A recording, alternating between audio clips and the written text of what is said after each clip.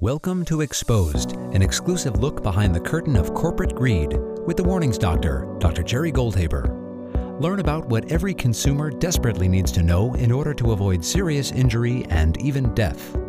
You'll hear about ways in which consumers, government regulators, and corporations must interact to keep you and your loved one safe. This is Dr. Jerry Goldhaber, the host of Exposed, an exclusive look behind the curtain of corporate greed. Today, we're going to be talking with Mike Jacobson about food nutrition, a topic near and dear to my heart. I've written about it in my book, Murder Incorporated.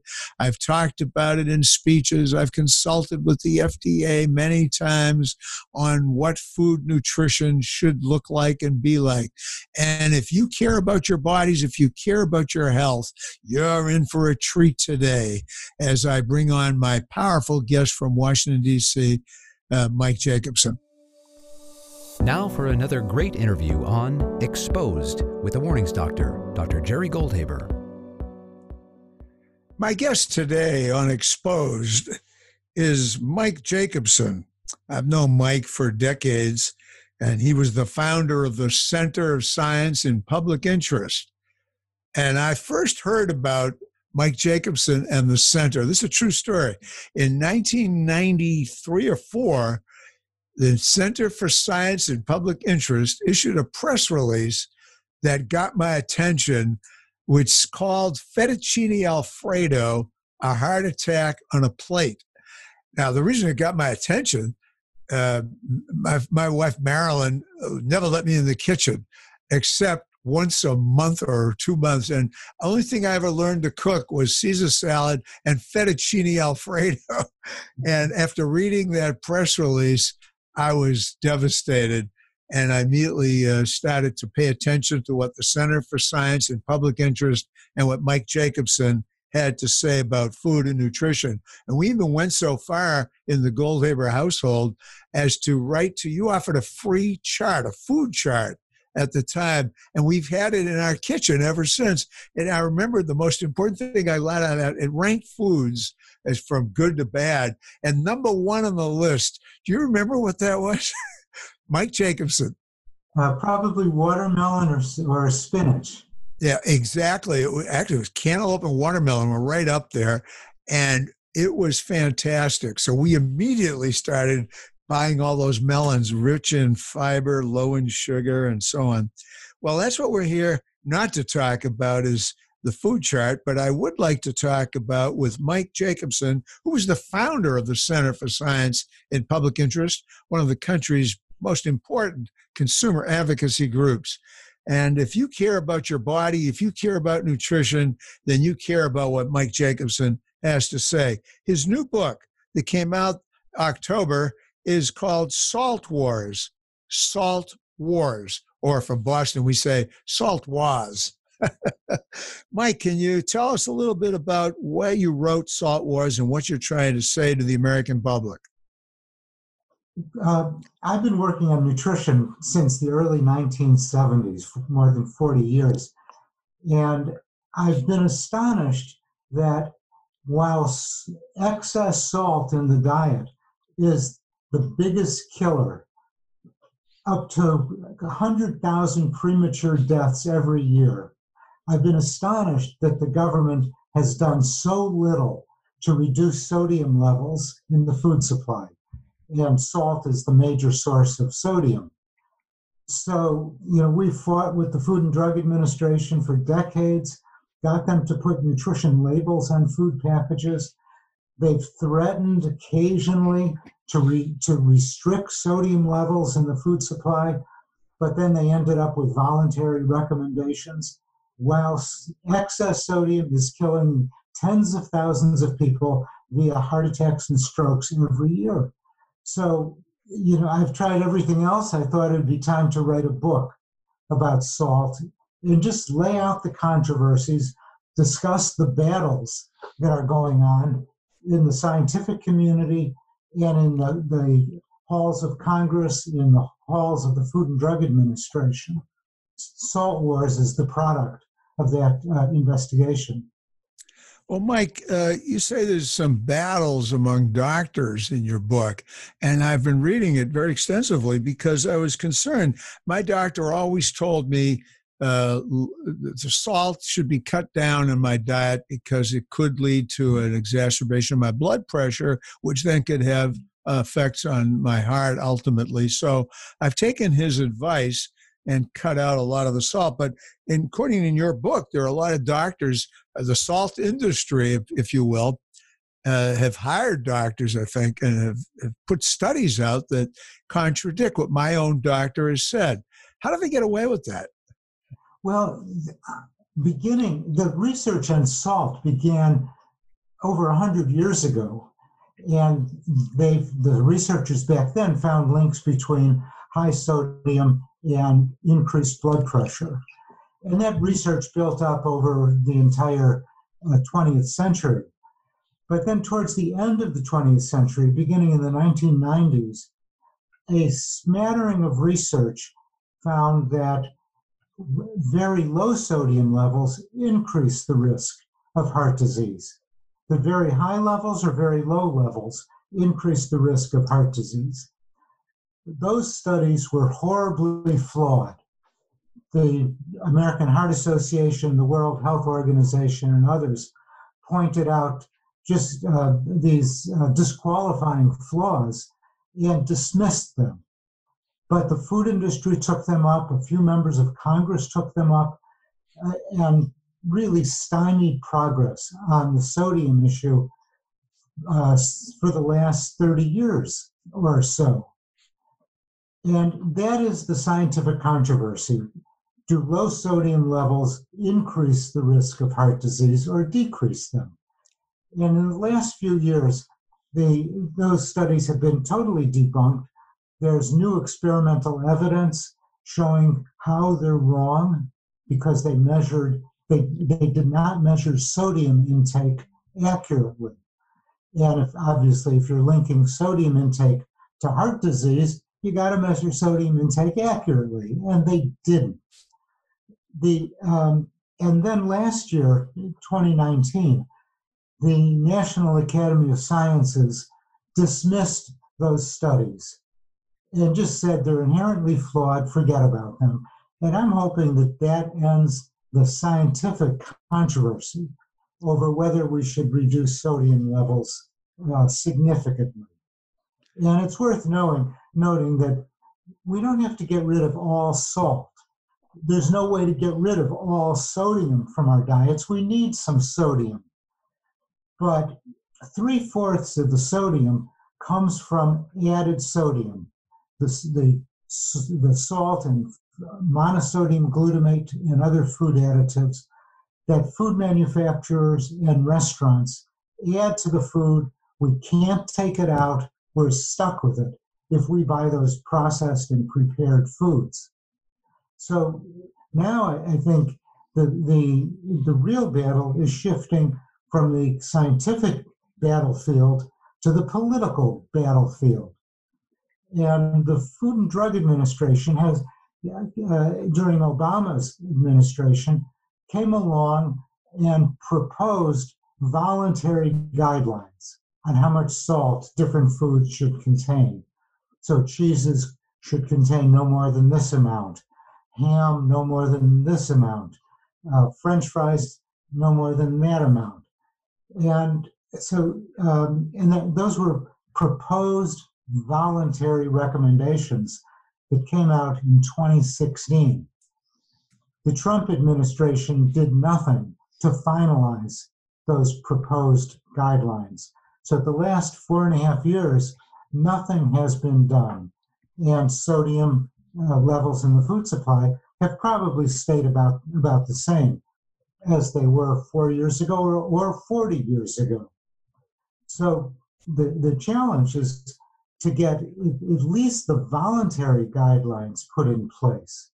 And if those fail to reduce sodium in the food supply, then that sets the stage for mandatory limits, which the food industry will challenge. They'll go to court, they'll complain from morning till night about how arbitrary the Food and Drug Administration was in setting those. but we're talking about as many as 100,000 premature deaths every year. Not as bad as coronavirus, but hopefully coronavirus will be solved with vaccinations. But with salt, year in and year out, tens of thousands of premature deaths. So in the absence of action by the government and action by industry, the consumers are on their own, and we have to lower sodium levels in our own diets. So how do we do that? You keep mentioning the average recommended dose of sugar, I guess, the average recommended amount. What is that, and how do I, as a consumer, get a handle on interpreting that? How do I measure that? How much is the average daily recommended amount, if you will? And I know everybody's different, and everybody's got different blood pressures and so on, but we can only talk about averages, I guess. Yeah, on average. You mentioned sugar, but I think you meant sodium. So sodium, I got sugar in my mind because it's the same evil product, but we'll talk about that in a minute. Let's go back to salt. The recommendation is to consume under 2,300 milligrams of sodium per day, as a national average. We are consuming about 50% more than that, 3,400 milligrams per day. So our goal should be to get from 3,400 down to 2,300, and we could do it on our own. We ought to be reading labels more carefully. We should be cooking more from scratch, where we control the sodium that goes into our foods. And we need to cut down on restaurant foods, because practically every restaurant meal is loaded with sodium. So those are really the three rules that could get us from 3,400 to 2,300 and maybe below. So cook our own food, avoid restaurants, and the processed foods that we buy. But I have a question, 2,300, what does that mean? I don't speak metric. And by the way, 95% of America doesn't understand what you just said. Only 5% paid attention when they were given that class on the metric system. So unfortunately, this is where we are. So what does that mean? 2,300 milligrams of sodium is about 1 teaspoon of salt per day. 1 teaspoon. But when it's a portion, once it gets into foods, you don't see teaspoons anymore. Yeah. You have to read labels and look for how many milligrams does it have. And I have a couple of bits of advice. One is to compare labels. So if you're in the salad dressing aisle and your favorite salad dressing has, say, 300 milligrams, 400 milligrams per serving, and with salad dressings, 2 tablespoons is the official serving size. You can easily find salad dressings with under 300 or under 200 milligrams per serving. So read labels carefully. The switching from American cheese to Swiss cheese, very simple switch. That can knock out 75% of the sodium from the cheese that you're eating. So read labels. And then something else, if you want to be more sophisticated about this, about how much sodium you should consume. I have in my book, Salt Wars, a table showing how many calories people should consume. Men, women, old people, young people. And so a typical calorie intake might be 2,200 calories per day. That means that person should also have under 2,200 milligrams of sodium per day. So 1 milligram of sodium per calorie. If you consume 1,800 calories per day, try to have no more than 1,800 milligrams of sodium. And then to know if you got it, you have to add up sodium from the different foods you're consuming. And I dare say that 1 in 1,000 people is going to do that. So the average person needs to cook more from scratch, read labels carefully, and go for the lower sodium foods.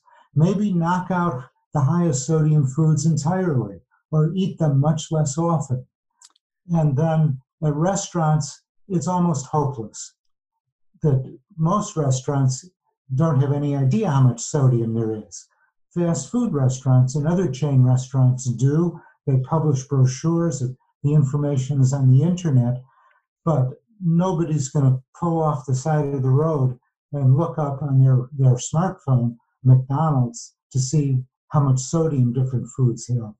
So restaurants, we need to cut down on restaurant eating. Especially when the kids are screaming in the back seat, they want their chicken McNugget. Your point about restaurants is fantastic.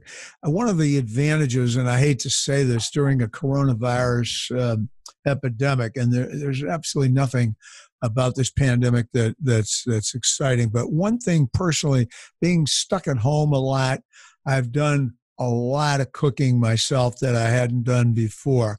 Instead of relying on takeout and delivery and eating in restaurants and meeting clients, I have cut out restaurants, mostly because in New York City they haven't had them open, and now they're open outdoors and indoor with minimum, but very few people are eating inside. It's mostly outside. I've stopped eating in restaurants and started doing my own cooking. And as a result, I was struck by what you just said. I control the Whole Foods. I'm not giving a plug to the store, but I'm using Whole Foods, natural lentils and quinoa and all these grains and things, and I don't add any salt. I don't have a salt shaker. And so I just assume that I'll get whatever I need as a minimum. I'm 76, so I've made it this far with just using Whole Foods. I don't think I'm going to run back to restaurants that quickly. And I was telling my kids that, and I don't think they are, because nothing good can come from eating the restaurant industry is going to kill us, but nothing good will come from eating foods that I haven't prepared, that I don't have a clue as to what they put into it. And when you just said was, they don't have a clue. So between the two of us, nobody has a clue. This can get... We have to admit that, a lot of people are going to go back to eating at restaurants because you get variety, it's interesting tastes. A big thing about restaurant meals is that table service restaurants serve huge portions. And if you go to a restaurant, the chances are you'll eat a lot more food than you would at home. So, if you're going to go to restaurants, one thing would be the food is served, set aside half the food, and ask the server to put it in a doggy bag and take it home with you for another day. Or share it with your family is what I've been doing. We all get together and we share, 4 of us, so we have 2 meals. Your book, you pointed out some very scary statistics, if you will, regarding the amount of salt, or sodium rather, in certain foods that are available in some of these fast food restaurants like Red Lobster, one of my favorites, the Cheesecake Factory. And what got my attention, this one knocked me out of I'm serious, this knocked me out of my chair.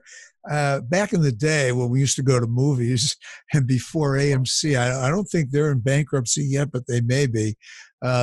One of my favorite, not anymore after reading your book, you mentioned this Legend Bavarian soft pretzel. I had that, not a lot, but I've had it a few times. I was stunned. 7,600 milligrams of sodium. You said in the book, 3.5 days of salt in one movie snack. My goodness. And can you point out some of these things that we just may not be aware of? You mentioned in your book. So I was very interested in that. That one got my attention, quite frankly. Well, I'm surprised you're still alive, Jerry. I am too. I've got a good will. Well, it's not so much at fast food restaurants. It's more table service restaurants that these foods are so high in sodium, because the portions are enormous. So at the top of our list, we have Chili's. The chain Chili's, their Ultimate Smokehouse Combo, which has barbecue chicken, Chipotle crispers with ranch, and dry rubbed rib. So it's kind of three different kinds of meat. Sounds great. I'm getting hungry. And here you are, 8,000 milligrams of Oh sodium. my God, you just killed my appetite. That's at the top of our list. So again, 3.5 days worth of sodium. Wow. But, if you go down, you can find some of these high sodium meals at some fast food restaurants. So at KFC, their popcorn chicken nuggets, a large serving, has almost 1,900 milligrams of sodium. So that's almost a whole day's worth. So it's just incredible. And I've talked to some people in the food industry who, when they've reanalyzed their foods, and I'm thinking of ConAgra in particular, they make Hebrew National, Chef Boyardee, and 1,000 other brands, they discovered that they were adding unnecessarily large amounts of salt to many of their foods. And they found that they could reduce sodium, they could use less salt, and people couldn't taste the difference. Because that extras, your tongue can only tolerate so much sodium. And if you add more salt, you don't detect more saltiness. It's totally unnecessary. So a lot of companies could reduce sodium without having any effect on taste and help protect our lives. One of my pet peeves against ConAgra and other food companies is the way they market their foods. And for example, they use the phrase savory. When I say they, I'm talking about a lot of companies talk about savory foods. And that's a buzzword immediately that says salty foods. And they compare it to sugar and they'll say sweet and savory. What you're getting is a double whammy. So if you get some of these protein bars that I've been looking at, as salty and savory, salty and sugary. We have a couple minutes left, Mike. I'd just like to switch gears for a minute. You and I both share an interest in the sugar industry.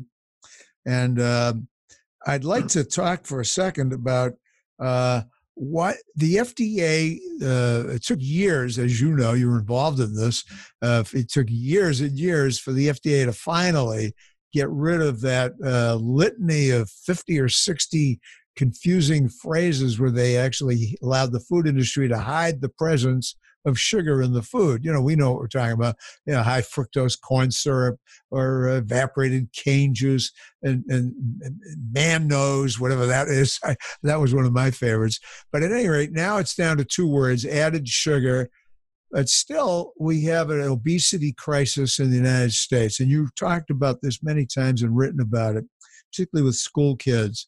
And I think the Trump administration delayed even implementing the added sugar rule from the nutrition label. The Trump administration had delayed the implementation of the FDA's shift in the nutritional label where they added sugar. It's finally been being implemented. I guess it's phased in. Is that correct? That's right. It was phased in. There was some delay, but at least it's on labels now. You could see how much added sugars are in the food. And there's a recommended daily limit. So on food labels, it shows a percentage of the daily limit. A big difference between salt and sugar is that sodium from salt and other additives is sprinkled throughout the food supply. It's present in half of all foods.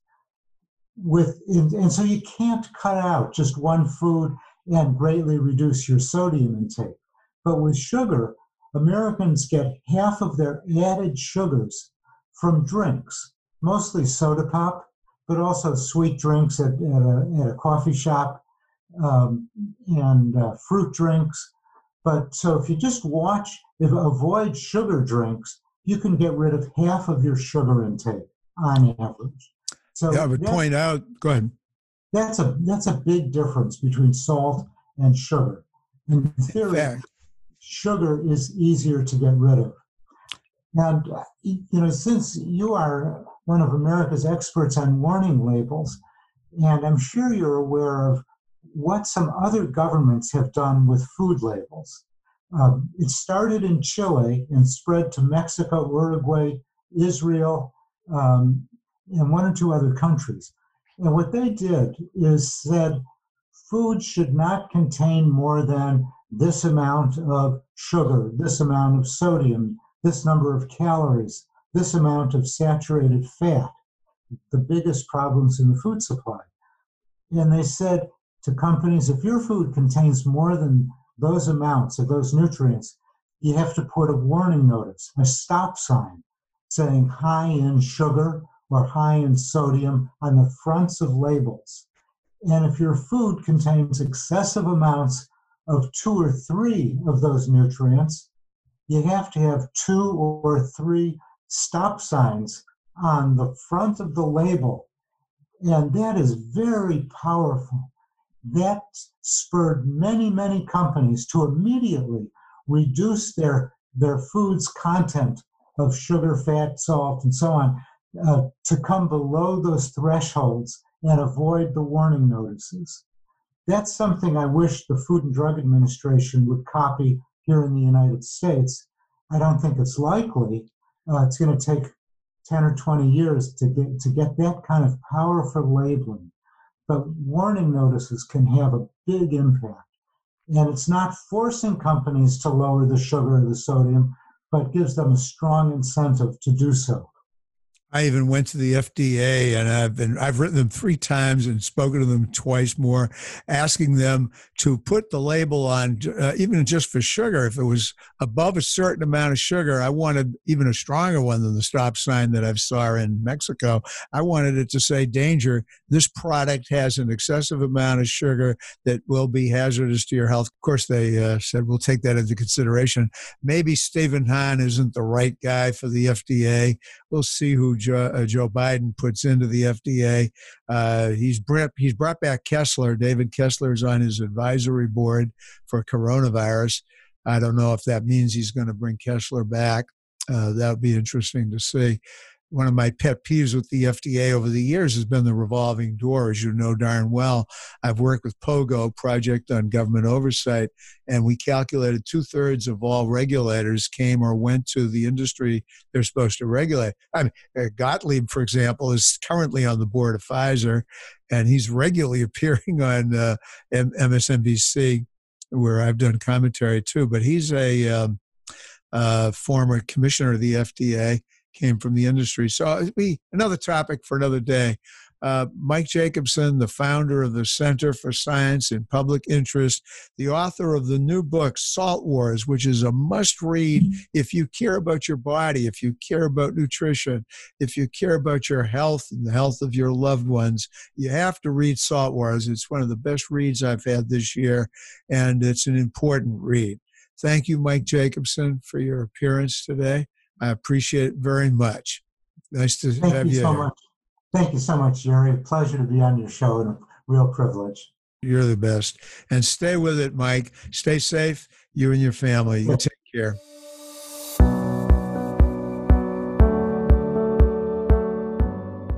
And once again, what a wonderful guest Mike Jacobson is, and his book, Salt Wars, must read while you're at home. And we were talking about nutrition and food. And in my new book, Murder, Inc., How Unregulated Industry Kills or Injures Thousands of Americans Every Year and What You Can Do About It, in the book, I have a whole chapter on food, and I do talk about sugar and salt and everything in between. One food product that I wanted to bring to your attention today is powdered infant formula. If you're a mother or an expecting mother, a grandmother who's concerned about your daughter's feeding of your soon-to-be or current infant, you want to listen to this. Powdered infant formula made by Similac and, other brands, Nestle's and Enfamil. You know what I'm talking about.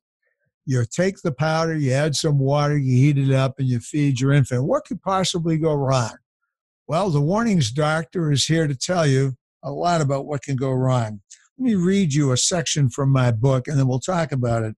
Hidden behind the typically warm and cuddly images on the front labels of various powdered infant formulas may lurk the rare but possibly deadly bacterium Chronobacter, which can cause severe brain damage or spinal meningitis in infants under 30 days old.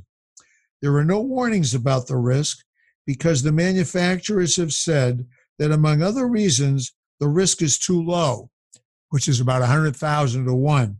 I testified in 2 different trials that the danger, and more particularly the catastrophic nature of the consequences of exposure to this bacterium, are so severe that the severity of the potential danger should, in all reason, trump any argument suggesting that the risk or likelihood of exposure is too remotely low to bother warning consumers about it.